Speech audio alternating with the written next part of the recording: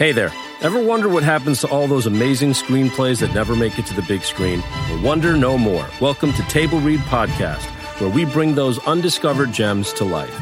Picture this, talented actors giving incredible performances with the occasional laugh or blooper thrown in, produced by award-winning pros. From drama to comedy, TV pilots to feature films, there's something for everyone. And guess what? We release new episodes every week, so don't forget to hit that subscribe button. Table Read Podcast, where great stories finally get their chance to shine.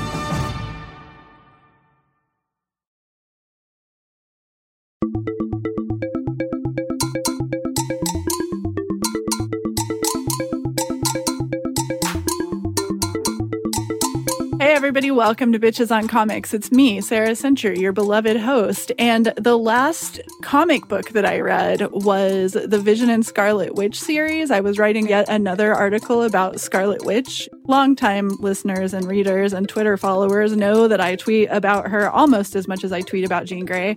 And yeah, it's really good. It's totally what WandaVision took its inspiration from what I can tell. But that was the last comic I read, and it still holds up. I've read it probably like 700 times since I was a kid, because I remember getting quarter bin Vision and Scarlet Witch issues. So I read it out of order severely as a child, and then grew up to read it multiple times in its complete format. And it is so weird, and I hope that the show totally recognizes how weird and tragic that comic is. From what I hear, people are really into the show, and they think it's really a great representation of exactly that comic, as you said. The comic I read most recently was actually a throwback. I read the Demon Bear saga from the New Mutants, so issues 18 through 20. It was so fun, and this is like from 1983, or around then. But I love it. I mean, there's like a little less Danny than I would like, because Danny's the coolest, but the art is so good and creepy, and there are these really cool full-page spreads with the bear, but then like something cool is happening like in the negative space of the bear. Yeah. Ooh, I just really enjoyed it. I was like, oh, Claremont, I try to hate you, and I just can't. I know you can't, because all of the women that he writes are gay. But the artist is Bill Sienkiewicz, and the person who did the colors was Glynis Oliver. So also, if anybody knows where Glynis Oliver is, we would love to interview her. Oh my God, yes, She was please. like the colorist for the X-Men for years and years and years. So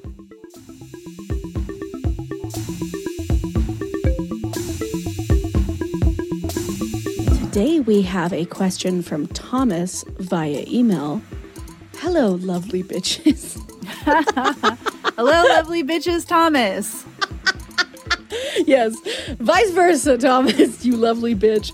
My partner and I are big fans of the pod. Oh, stop it. And love hearing your opinions and exploring comics from different perspectives. Aw, thank you so much. We also enjoy that, obviously. I was wondering if y'all have read and had any opinions on Leah Williams' current run on X Factor. I'm still new to picking up comics, but this seems like the gayest thing I've ever seen from one of the big two.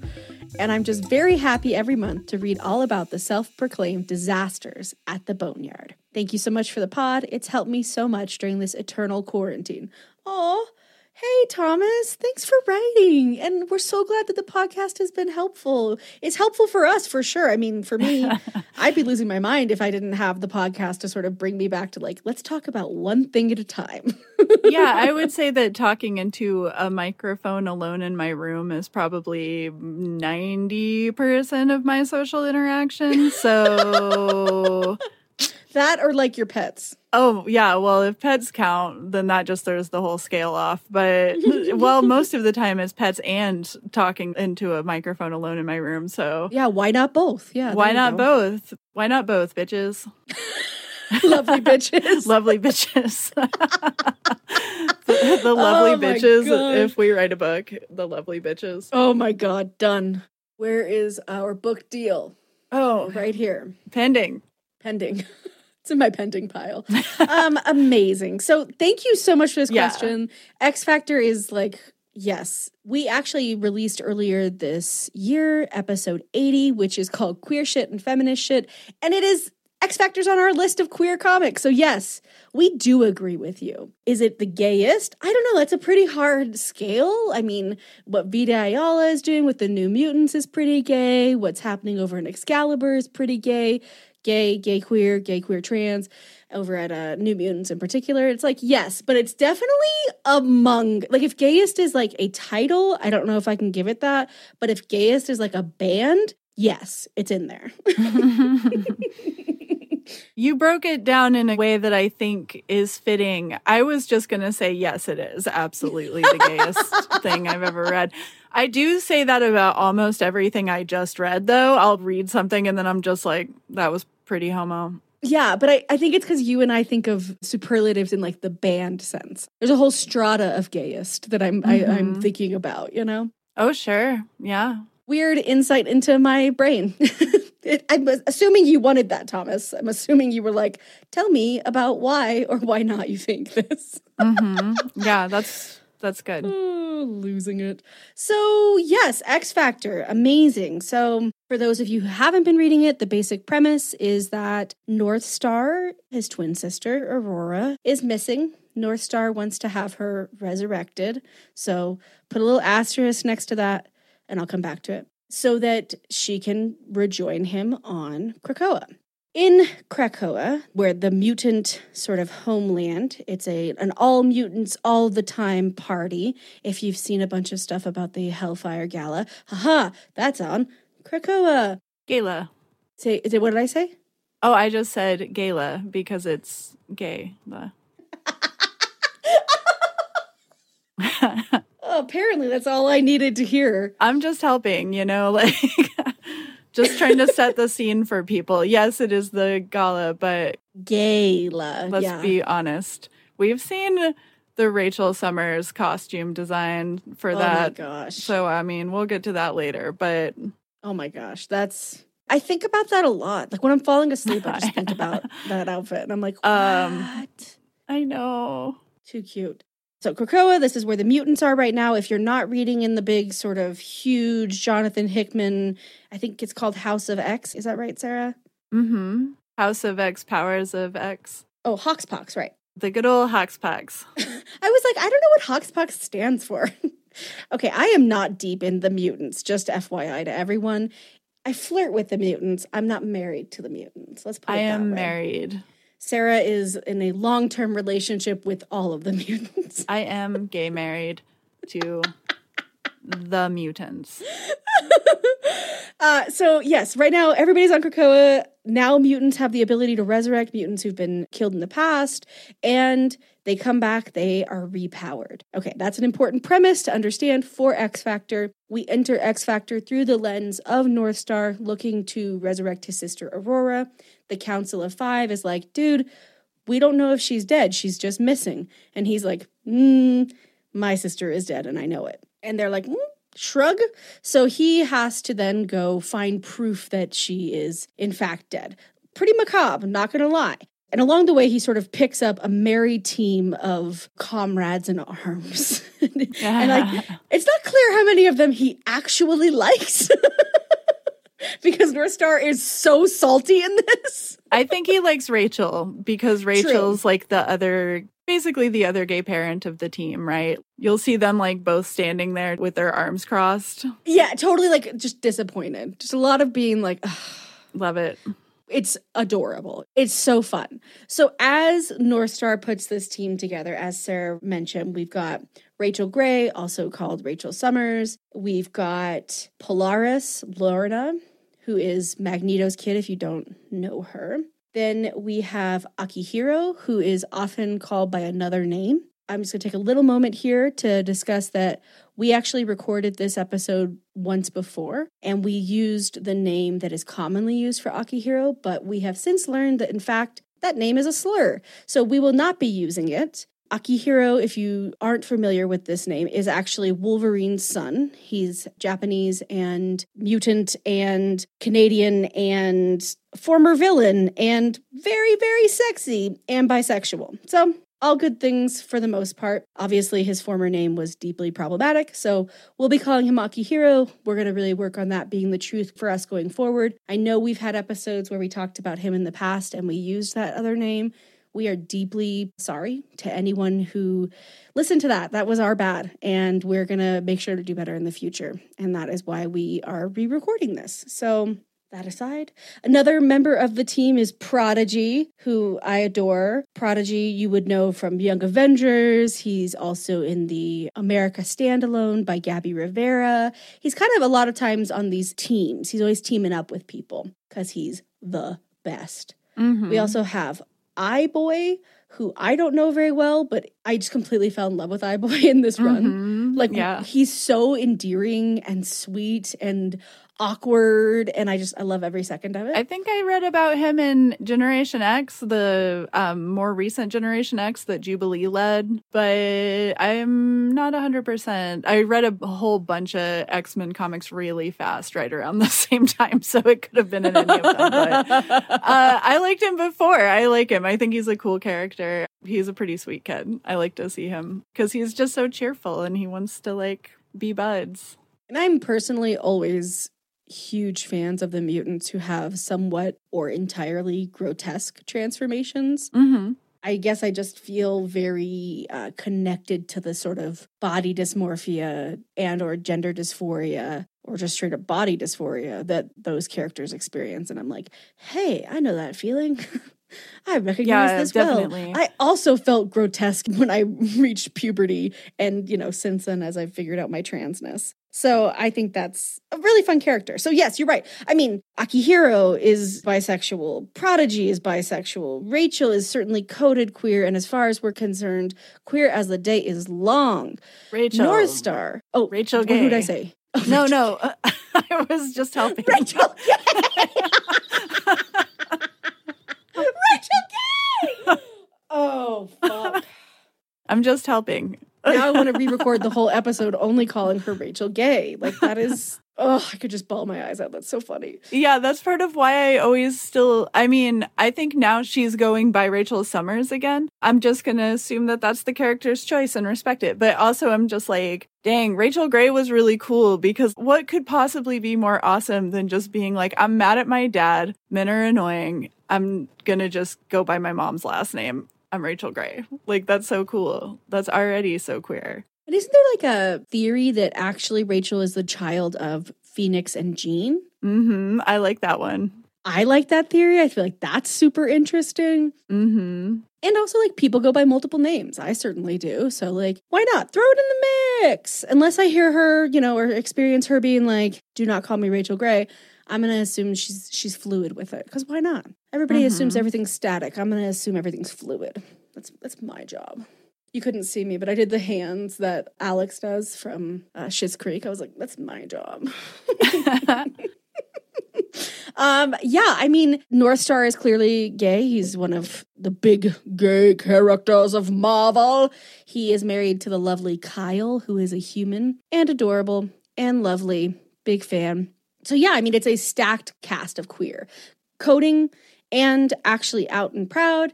And I think that those two things together always make for a more rich reading. If you're going to have a lot of queer coding, there needs to be some explicit queerness. Otherwise, it can feel like queer baiting, truly. And none of this resonates that way for me. And something you said, Sarah, that stood out to you is there's not a ton of romance in this, despite the fact that it's overtly queer. And I didn't know if you want to talk about that a little. Oh, I sure do. I think that that's the best, right? Because that's such a big part of our lives. In fact, I constantly meet queer people that I do not date. Like in a lot of movies and comics, it's like, there's they met. There's a queer. There's the two of them. They both have a complete immediate attraction and now they're married. It's cool. But in life, if you're queer, you meet like a bunch of other queer people, like not just like one or two, at most, like one. And then the one who's just your bestie, like in Carol or whatever. We dated for a while, but whatever. Anyway, yeah, that's not what life is like. You meet a lot of queer people. And I like that this is kind of a team of people who, yeah, you can see like maybe a little bit of mild flirts or something. There's definitely like a little bit. But yeah, it's just kind of nice to read a bunch of really, really queer characters interacting with each other in a way that isn't explicitly romantic, because that is bizarrely rare, right? Like, we don't see it. Yeah, and I think, we see Akihiro flirting with a lot of people who aren't With Aurora, Aurora yeah. once she's resurrected, but then also like this guy who might have a clue, this person who might, and it's part of his powers that he has that like pheromone manipulation that both like tells him when someone's attracted to him, but also makes them more prone to like be attracted to him and like be overt about it. So that's always like, I don't know. I love that. I think that's hysterical. I have always enjoyed Akihiro's appearances, even when they were more along the lines of queer baiting. I just kind of ignored that they were and was like, this is hilarious. Yeah. I just like him. That's all I can say. I just think he's irresistible. I like him too. I like him in this a lot. He's so comfortable with who he is in this, which is nice. I do feel like in the history of his appearances in the comics, he frequently, he talks a big game. He's got a lot of bombast, but he's never seemed like he was happy or comfortable. And people are not happy that he's on Krakoa. They don't want him on the X Factor team. And he's like, hey, I'm a former villain. This is the whole thing. Like, we're supposed to be allowed to change here, and I am changing. I don't want to be a villain anymore. And they're all kind of like, except Prodigy, who is like, you would think they'd pit them against each other because that's what you do when there's two bisexual men, two queer women, two whatever, except in the hands of Leah Williams. Hallelujah. Prodigy thinks Akihiro's funny. And yeah. I like that. I like that he's just like, you're funny. But they also aren't flirting. They're not like trying to hook up, at least in the issues I've read.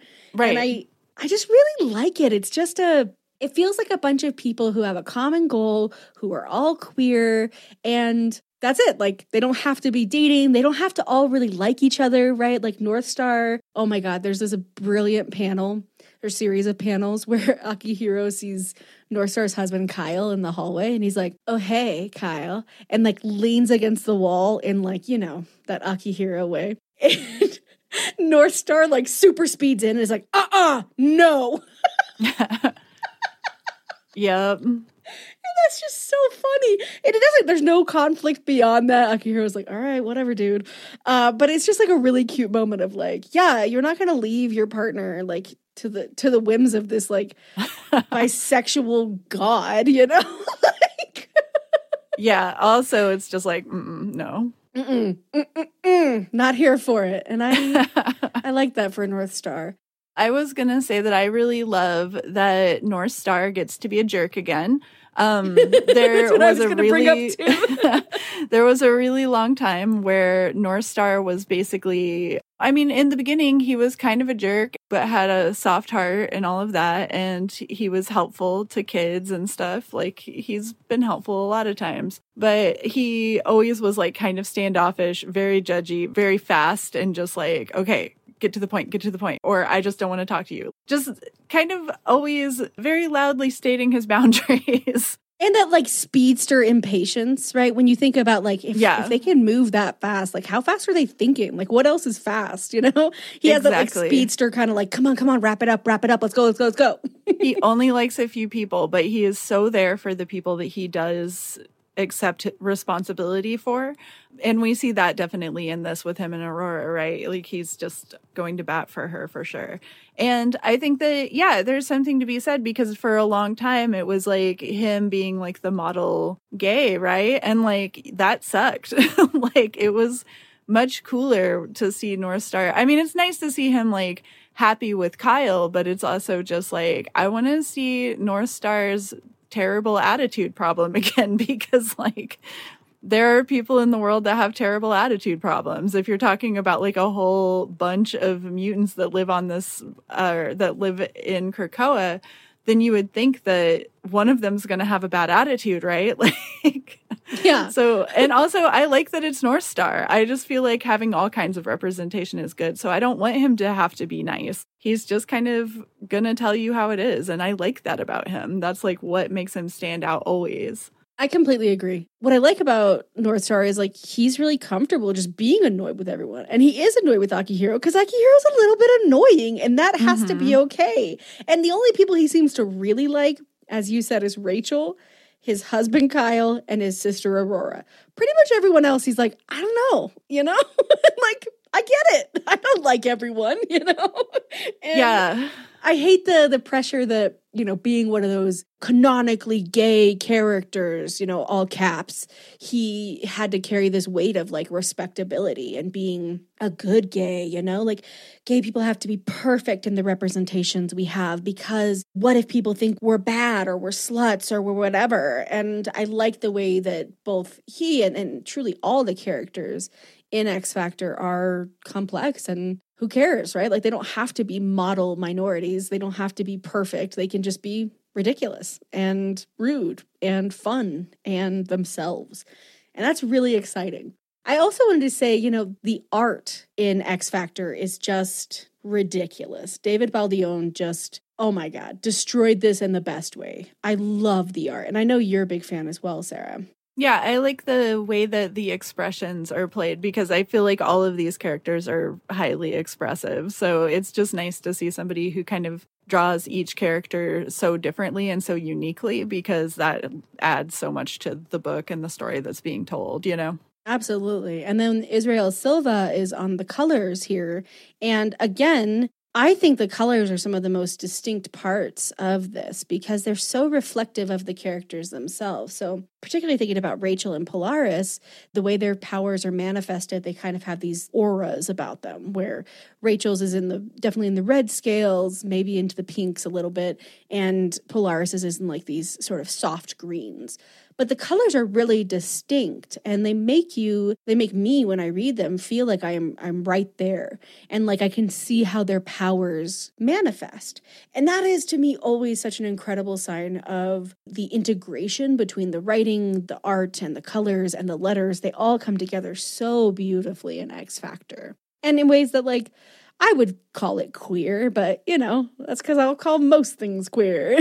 But they're certainly very, very, very beautiful. And something that we talked about in the first time we recorded this is, as Sarah was saying, it's so refreshing to see a queer narrative that isn't just about romance, in part because, hey, we have queer friendship. That's a real thing. But also because it leaves room for characters to be identities that maybe they don't know they are or haven't said out loud, or that the creators haven't decided for them. So I could see certain characters on this team being asexual or aromantic. I could see people on this team being non-binary. I could see all kinds of different identities coming forward. Again, because there isn't a strict need to go and give everyone the perfect label. That said, if people have their labels, they're like really comfortable with it. There's a point where it makes me laugh so hard, where North Star's like, you know what, Akihiro, I don't know if you can come with me, because like, I don't know if I can handle all your disaster bisexual energy and you contaminating everybody with that.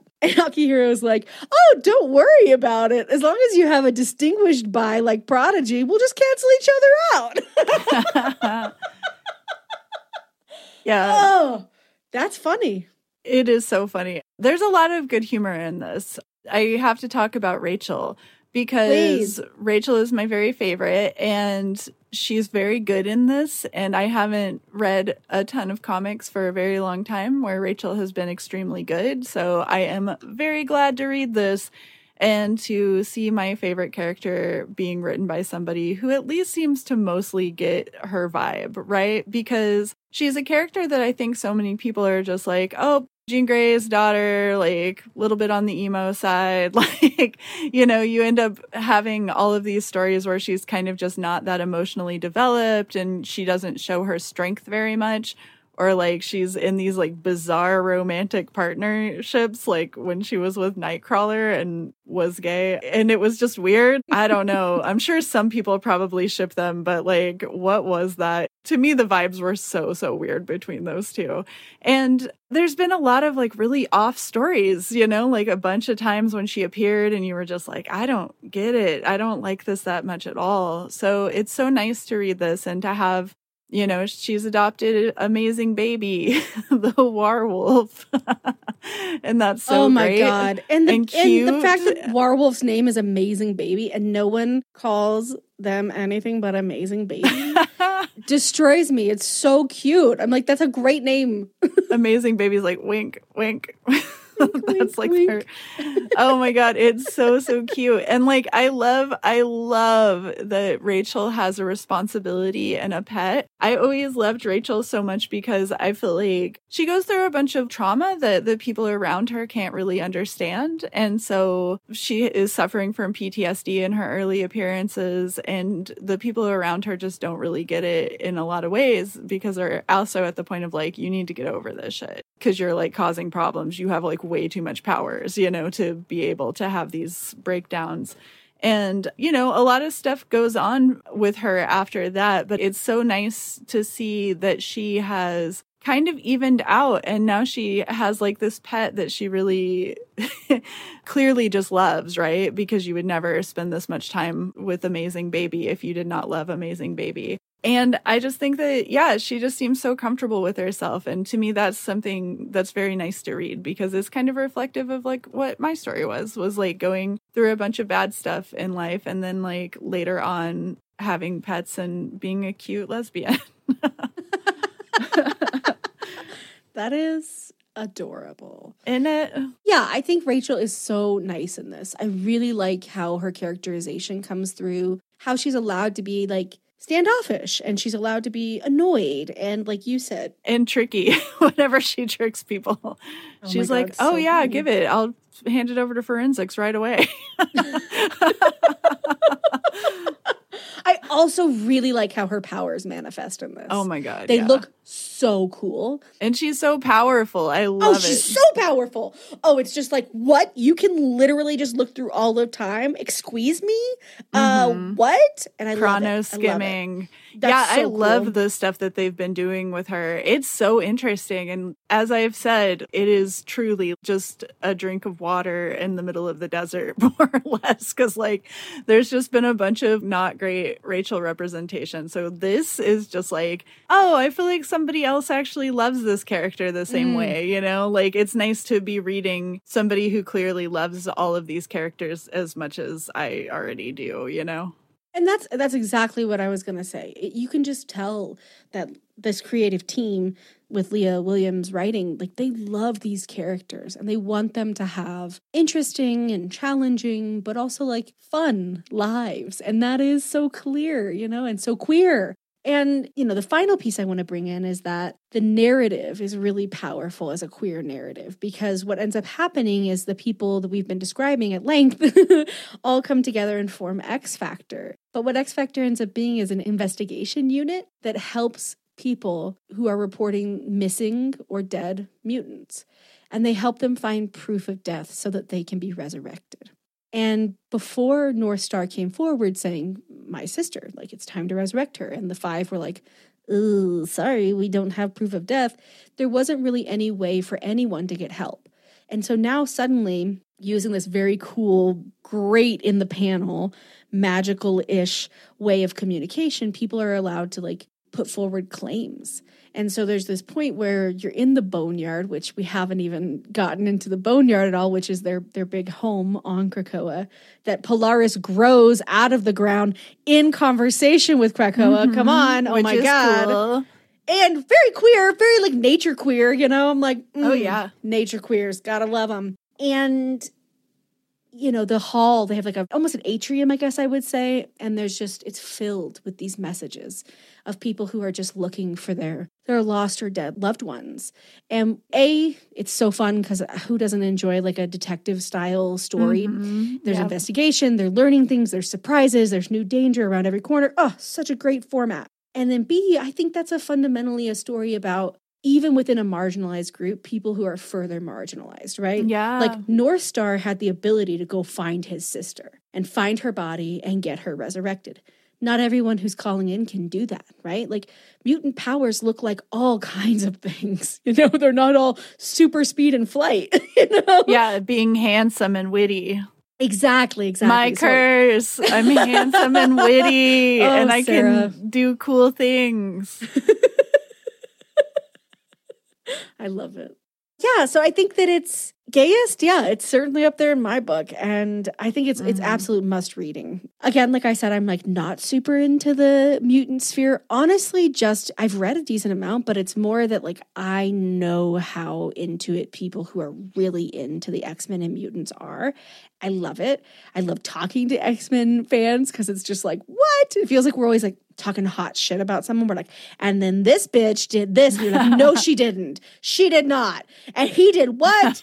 And they did, excuse me. And that is just really, really fun. You know, they've been around forever. They're delightful.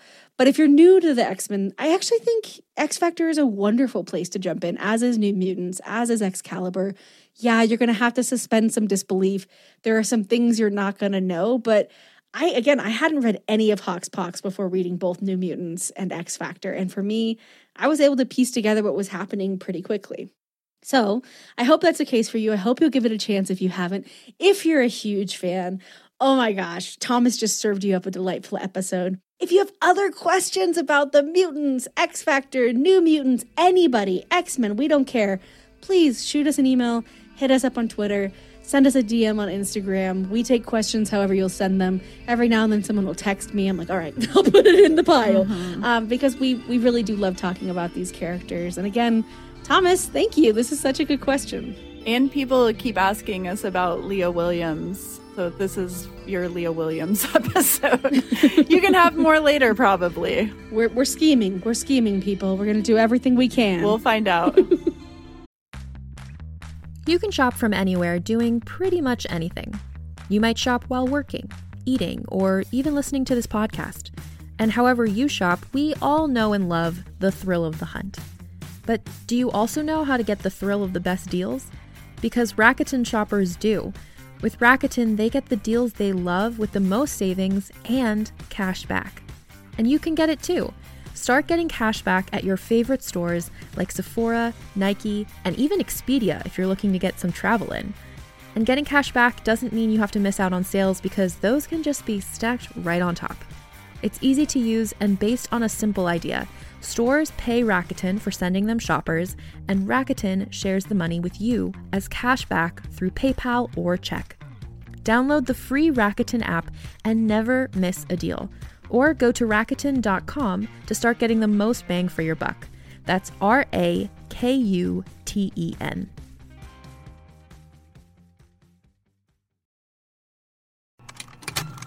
Contained herein are the heresies of Radolf Burntwine, erstwhile monk turned traveling medical investigator.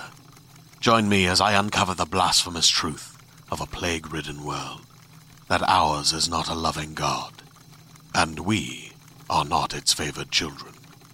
The Heresies of Radolf Burntwine, coming January 2nd, wherever podcasts are available.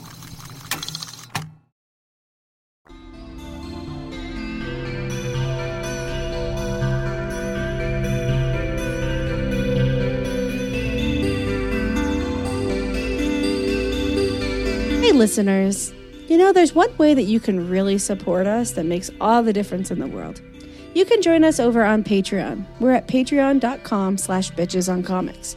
You can't search us on Patreon, you have to type the words out. You have to say bitches or you can't do it. You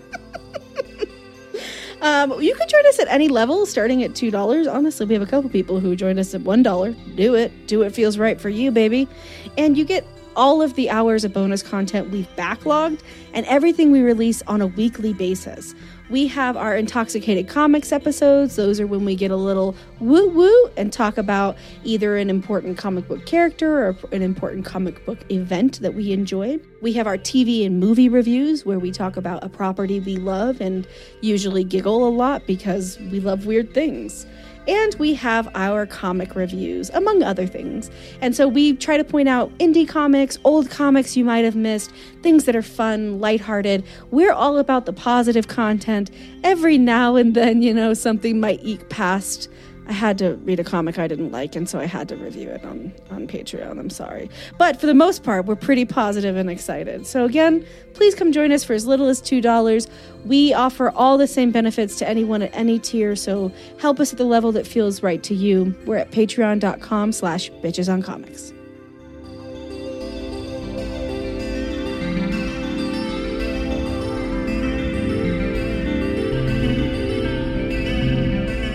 Hey everybody, this week's comic of the week is going to be one of my favorite comics of the week, which is... What the fuck is the name of it? I just totally spaced. When I Arrived at the Castle. Sorry, I went to say We Have Always Lived in the Castle because that's the Shirley Jackson book that is like literally on the t-shirt that I'm wearing right now. When I Arrived at the Castle. Do you want to just take it again from the top so that Kate doesn't have to cut love this? those mistakes. I love the mistakes that I make. I also think that it's something worth saying because I know for a fact that Emily Carroll read When I Arrived at the Castle before. Oh, for sure. No. We Have Always Lived in the Castle before writing When I Arrived at the Castle. I know for a fact, I don't know, but I can guess 100% because it seems like she knows a lot about horror. I'm just going to say. And obviously, We Have Always Lived in the Castle is one of the best horror books of all time. So go ahead and read that. Come back, read When I Arrived at the Castle by Emily Carroll. So this comic is about vampires, I guess. It's about the nature of storytelling and how stories work, I guess. It's about sexy stuff, kind of. It's about being attracted to someone you're not supposed to be attracted to. And then, what do you do with that feeling? And how does that change you? Queer as fuck. Yeah, extremely, extremely queer. And kind of the thing that Emily Carroll plays with so often, which is monstrous things living underneath the surface of beauty. So this woman is very beautiful and lives alone in her own castle and all of that. And she also is somebody who can change her form into being something that's much more monstrous than that. So I got chills. It's so creepy. I love it. It's something that Emily Carroll does in almost all of her stories. You constantly are seeing this innocent veneer, and then there's a moment where the mask comes off, and you're just like, oh, wow. I didn't know that this was this kind of story. So I think that this was one of the best comics that I've read in recent years. It's my favorite by Emily Carroll, and I think that that's saying a lot because Emily Carroll is absolutely brilliant and does some of the best horror comics of the now, these days. There's people who do just as good of work, but there's nobody that does it better, right? So I think that it is just an essential comic for horror fans, even though it is horror and not, right? I just realized I was monopolizing the whole. Well, you front should. Of, you should. episode. I mean, you've been thinking about this piece for as long as as long as it has been out, you have been telling me about this piece, or as long as we've known each other. I don't know which came first. Yeah. I think it is. It's very lyrical in nature as well. So the written word is very particularly constructed to land on the page in a very particular way. And that's not to say that every creator doesn't do that. They do, but there's something that Carroll is trying to do that is a little bit more difficult to execute. So she is giving us sort of a narrative that tells us what's happening inside of the person who is the I and When I Arrived at the Castle. And it's really cool because she's sort of reflecting at least two of the natures of this character. So I am obsessed. It's also a black and white comic except for red. Red is the only other color that appears, and Carroll just utilizes it so deftly. It's just compelling. It's creepy. It's sexy. It's gory, but gory in a way that you're like, oh my God, that's so beautiful. It is. How is all that blood so beautiful?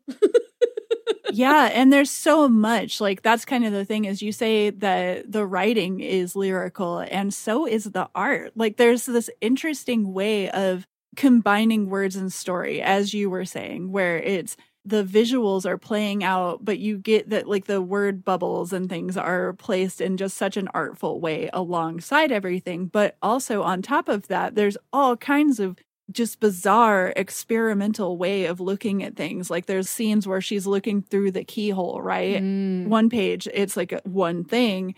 You look at the next page and she's looking at something totally different in that keyhole, and it is horrifying. I just feel like it would be really difficult, even in almost any other medium. Like if this story were a short story or if it were a movie, I just don't think that it would convey the same things, because the way that the art is just married to the writing through this is what makes it such a unique piece. It's something where, you know, we're here not necessarily for the plot, right? Because the plot is she wants to take vengeance on this woman who all of these people have been vanishing, and she knows that it's her. She's essentially like the Elizabeth Bathory, or like, you know, Countess Nadine from Vampiros Lesbos, or any number of other, you know, like lesbian vampire trope type characters. And she isn't necessarily romanced by her, right? Like that really isn't what happens. They have like a sexually charged dynamic, but it's that way naturally. Like it doesn't have one of them pursuing the other by any Vampire's stretch of not the trying to make imagination. her want her. Yeah. There's no seduction process. It's literally somebody taking off their skin and being like, do you like me this way? It's like she seduces herself, you know, by like 100% being there and seeing this person who is so free. And they're so reflective of each other, right? Like that's something too that 100% Emily Carroll has played with many times in her stories, but it is to profound effect here for sure. And I think what's really brilliant too is there's these mixing of artistic styles where at some points it almost looks like collage. Like Carroll has brought together so many different perspectives and line drawings, and I'm looking at a page where there's a black and white checkered path, but at the edges of the path, it turns into like dripping, like it could be paint, but it could be blood, could be, you know, and then there's like in the background, there's a statue that's in all white, but then the door frames and the window frames are all just in like these very delicate red lines. And, you know, before we started recording, we were like, oh, so much of what this comic has to be in the comic. It's on the page. It's something you have to see with your own eyes. So we wanted to talk about it, but like there's no way we can transport you into the experience of reading When I Arrived at the Castle. You just like have to do it. Even if you don't like horror, especially if you do like horror, if you like queer stuff, like I'm so glad that I read this. It is such a beautiful work that I am going to be thinking about and rereading for years to come. And I think also it's important to note that there is no conclusion between these two. Like it doesn't build up to a fight scene or something like that. That's not what happens. And instead, it's more like once the layers of skin start to come off, it reveals more and more. And then it starts to be put into a larger context of other stories. And there's doorways that lead to different stories. And it is just, to me, as you said, just beautiful. I'll read it again and again. It's amazing. I love everything about this comic. It is gorgeous. I very seldom am like, this one you need to read in like your hands.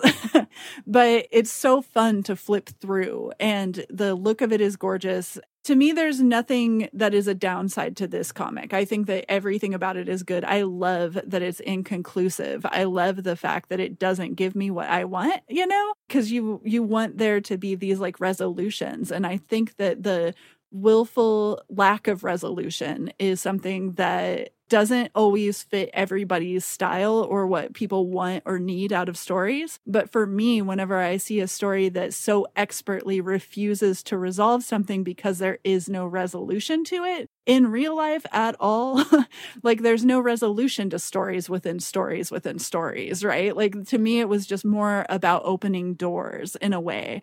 And so I think that all of that made this one of the more profound comics of the year that it was released. And I will, as you said, just continue to read it again and again. But all of Carroll's work is incredible. So definitely pick up all of it. She's a genius. Absolutely. I couldn't agree more. And I look forward to reading more of her work in the future. And maybe we can have her on the pod sometime. That'd be cool. Oh.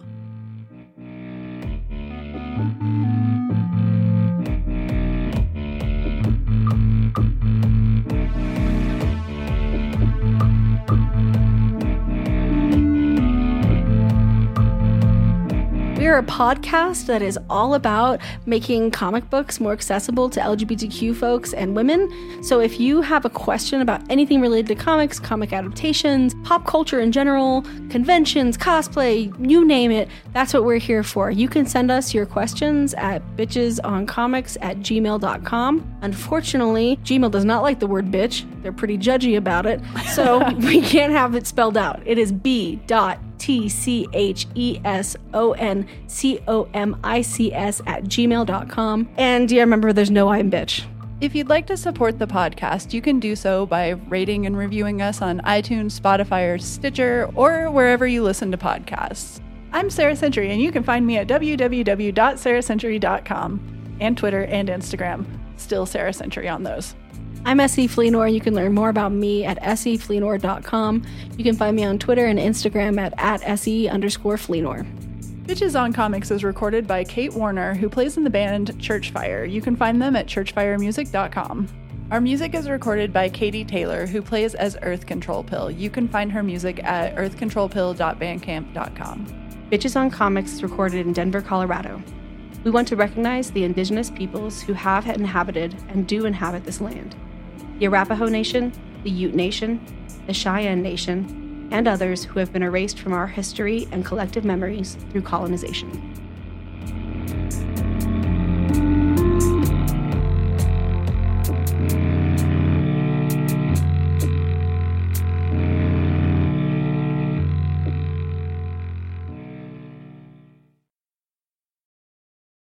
Hey there, this is Justin Bartha. I made a funny new podcast, King of the Egg Cream. It has the greatest cast in the history of podcasts with actors like Louis Black. I'm torn by my feelings for two women. Bobby Cannavale. You can eat it, or if someone hits you, you can put it on your cut. Melanie Linsky. I wonder what these marvelous things are that look just like boiled chicken feet. Jason Ritter. I can break things and pick locks and kill people. Michael Stuhlbarg. The whole point is to inspire people that they should make themselves better. Ari Grainer. No, don't whet its appetite. What are you, an idiot? Me, Justin Bartha.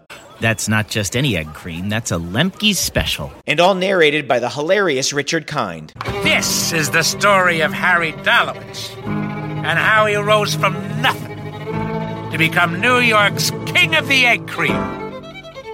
So if you like funny true stories, come listen to King of the Egg Cream, available wherever you get your podcasts.